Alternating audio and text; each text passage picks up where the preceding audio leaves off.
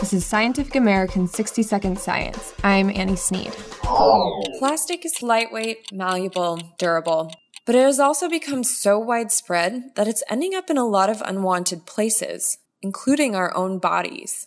That's according to a new study which found that humans are consuming a shocking amount of so-called microplastics. Microplastics, the kind of current working definition, is plastic less than 5 millimeters.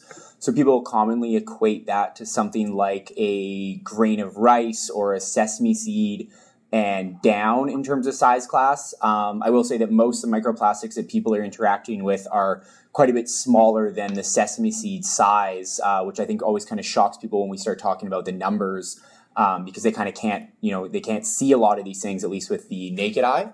Kieran Cox, a PhD candidate in marine biology at the University of Victoria in Canada, and one of the authors of the study, which is in the journal Environmental Science and Technology.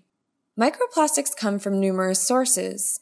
They can be shed from larger plastics, or they may have been designed small to begin with. For their study, Cox and his team pulled together past scientific literature that calculated the number of microplastics in things we commonly consume, such as in tap and bottled water, sugars, seafood, even in the air that we breathe.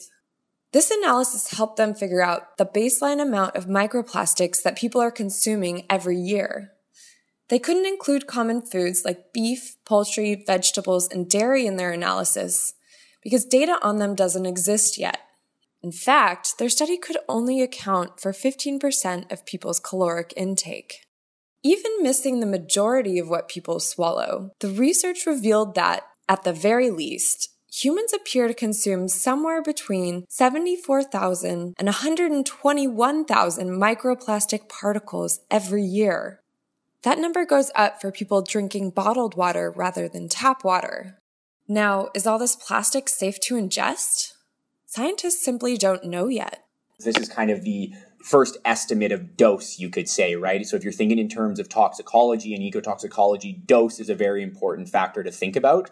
And so this kind of presents the first estimate, but it is very much a underestimate because of what we don't know. Thanks for listening. For Scientific American's 60-Second Science, I'm Annie Sneed.